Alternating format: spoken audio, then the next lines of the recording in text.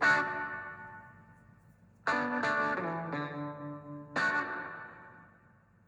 morning and welcome to the Marcus Today members exclusive podcast. My name is Henry Jennings. It is Thursday the 14th of December, and as usual with all the information contained in this podcast, it is general advice only. So please do your own research, contact your own financial advisor regarding any of the thoughts, ideas or insights in this podcast. All right, well, it's a big day today on the ASX 200. We're up 103 points here at 11 o'clock. 1.4%, 7,361, basking in the record high that we saw on the Dow last night following the Federal Reserve in the US pivoting and talking about the rate cuts to come in 2024. Those dot points from the Federal Reserve showing around 75 basis points in terms of rate cuts next year. Timing, of course, is always critical and will be data dependent, but it certainly felt like a mission accomplished kind of speech from Jerome Powell this morning when you watch him. Very reminiscent of George Bush standing on that aircraft carrier many years ago with that banner behind him saying mission accomplished. Let's hope it really is mission accomplished this time. But certainly a pretty impressive result from the US last night. The Dow Jones up over 500 points, record highs. And the small cap Russell 2000 also showing a 3% plus gain as well last night. And of course the big story was US bond yields, which absolutely tumbled. 10 years 4.01, 2 years 4.41. So we have seen a big drop in those yields over the last 3 months. Last month really, in fact the last night or so. So we really have seen a big change. And it wasn't that long ago we had US 10 years with a 5 pretty close to it. Now we're looking at potentially a 3 in front of the number. So that is a big change for the US bonds, and a big change as well for global markets. So most risk assets are priced off the risk-free rate that we see in the US, 10s and 2s, etc. So the lower the rate, the more in demand those risk assets are. The Australian 10-year bond currently trading at 4.1%. Again, that was pretty much in line with the US, heading towards that 5% level at one stage, now 4.1%. It's down 57 basis points in a month, 23 basis points today. So a big change there for the Aussie in terms of that move in the bond market. We've also seen, as you would expect, the Aussie dollar to move higher as well, 66.66. I think there's something biblical about that number, but certainly pretty firm. Also, of course, the Aussie dollar is seen as a proxy for Chinese growth, and there is a little bit of stimulus around in China, although not a huge amount, but certainly very much a factor of that US dollar coming under pressure. And as the US dollar has come under pressure, we have seen our resource sector rally. And last night we did see some magnificent, if you're in the lithium space, moves in overseas lithium stocks. And that has kicked through to lithium stocks here. We have the likes of Pilbara, which has got 663 million shares shorted.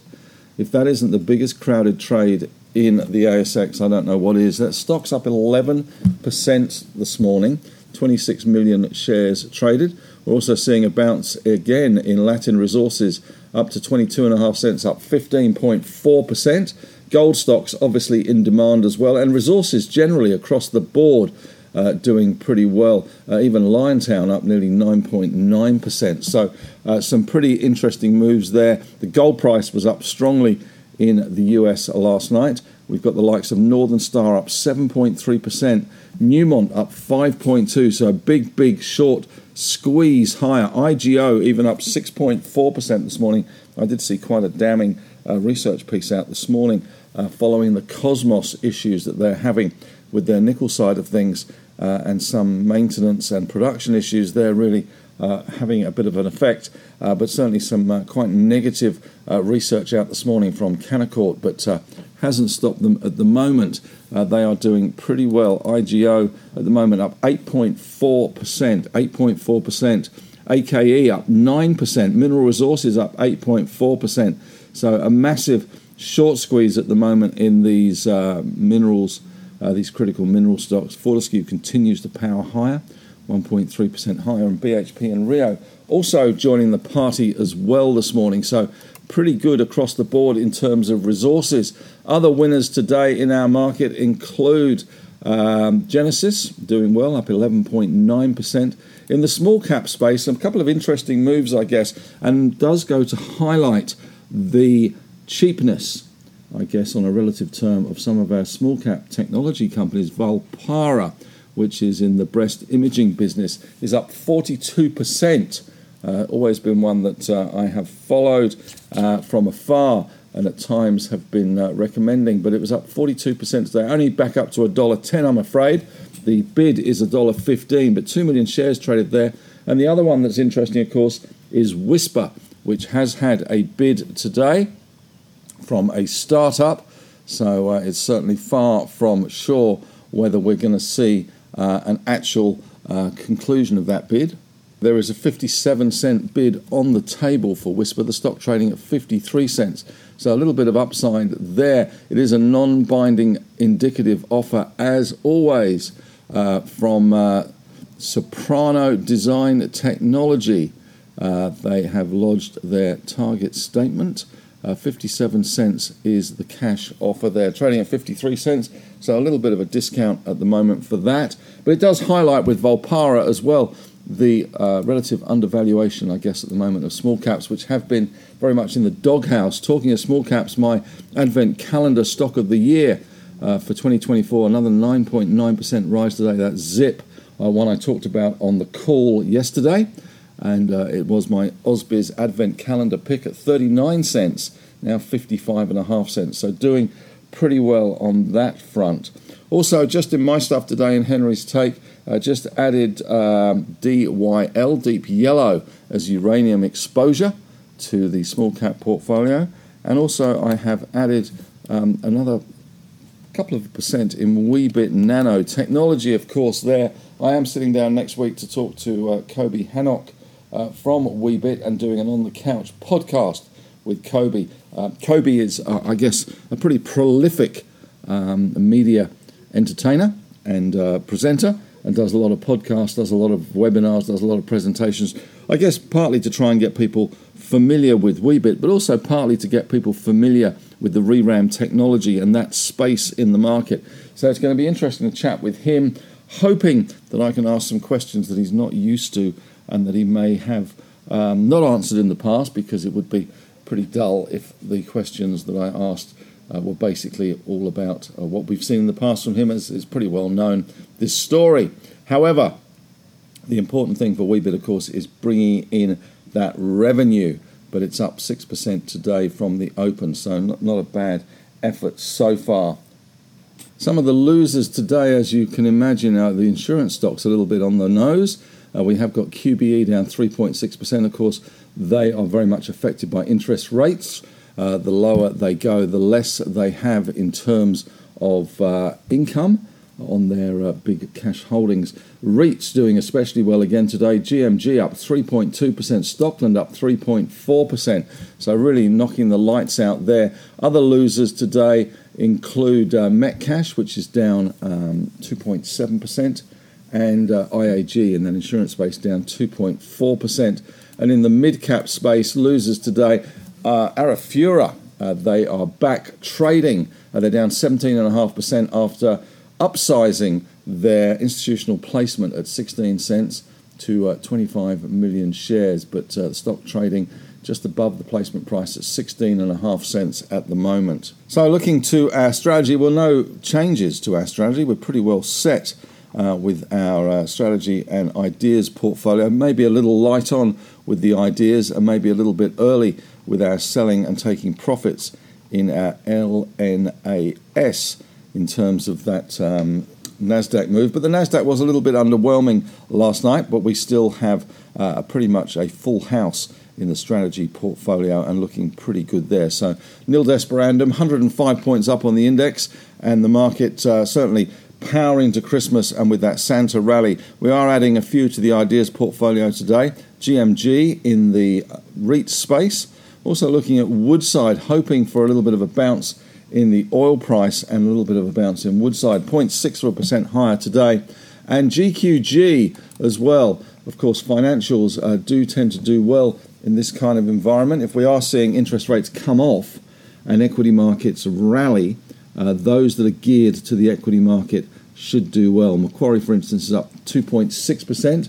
Magellan up 3% today. And GQG, which we are adding to the Ideas portfolio, 6.4% higher. We may have missed the boat slightly with that one, but we'll see how we go. Certainly has done well and made a big bet on India, which has slipped into the place of the 7th largest market in the world, surpassing Hong Kong. So certainly there's a bit of a focus at the moment on India. GQG has done very well backing Adani off those lows and has been bringing money into the fund, as opposed to Magellan, which is still losing money out of the fund. We do have today the job numbers out at 11:30, which is something to bear in mind, but I suspect it will not derail this rally. If it's really outside the scope of the forecast, then that will be put down to an anomaly anyway. So really and truly, it is somewhat irrelevant for our market. It's really about the US, those bond yields, and the Fed pivot with 75 basis points coming in cuts, in theory, next year.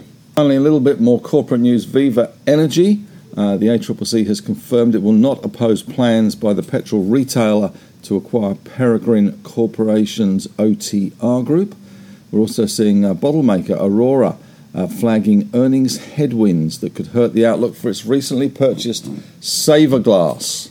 Aurora down 3.2%, and Viva at the moment is up 5.3%. So a couple of movers there. Woolworths has been given the nod from the ACCC, or maybe a lick is more appropriate given that it is a Pets deal. The purchase price for Woolies' 55% stake in Petspiration Group, which trades as Petstock, is now expected to be $438 million, which has been reduced from $586 million, which gives an enterprise value of about $1.46 billion. And Woolies is about to invest around $10 billion in the specialty pet sector. So that is a big lift for Woolies in terms of their exposure to the pet sector. And in other news in the bond market here, following that Fed pivot, one of the analysts at IG, Tony Sycamore, said money markets have now pulled forward expectations of the first 25 basis point cut from the RBA next year from November to June. And a second 25 basis point cut is now being priced in for November 2025. So there is a propensity for the RBA to follow the Fed, and we do all tend to do that to some extent, but the RBA was slower than the Federal Reserve in raising rates, and it has been slower to defeat inflation, and it will probably be slower to actually cut rates when we see those cuts starting to come through from the US next year. As far as Dow futures go, just rounding out this members exclusive podcast, Dow futures up around 75 points, pointing to a pretty firmish start for the US, but it is, of course, early days. Nasdaq futures up 67 points as well. So again, a little bit of firming in the US markets following that big run last night with record highs for the US Dow, 37,000 plus. We saw gold and Bitcoin rally hard as well. So it does bode well for Santa. And at this juncture, I should play Santa Claus is Coming to Town. But at the moment, he is well and truly in the house. 108 points up as I finish this podcast. So looking pretty firm. Banks doing well. Iron ore doing well. REITs doing well. Even CSL doing well today. And resources bouncing back. And that short squeeze in lithium really grabbing hold of the likes of Pilbara, up 10%. Well, that's it from me. Thanks very much for listening to this exclusive podcast. We'll be back again this afternoon with the end of day report available to all.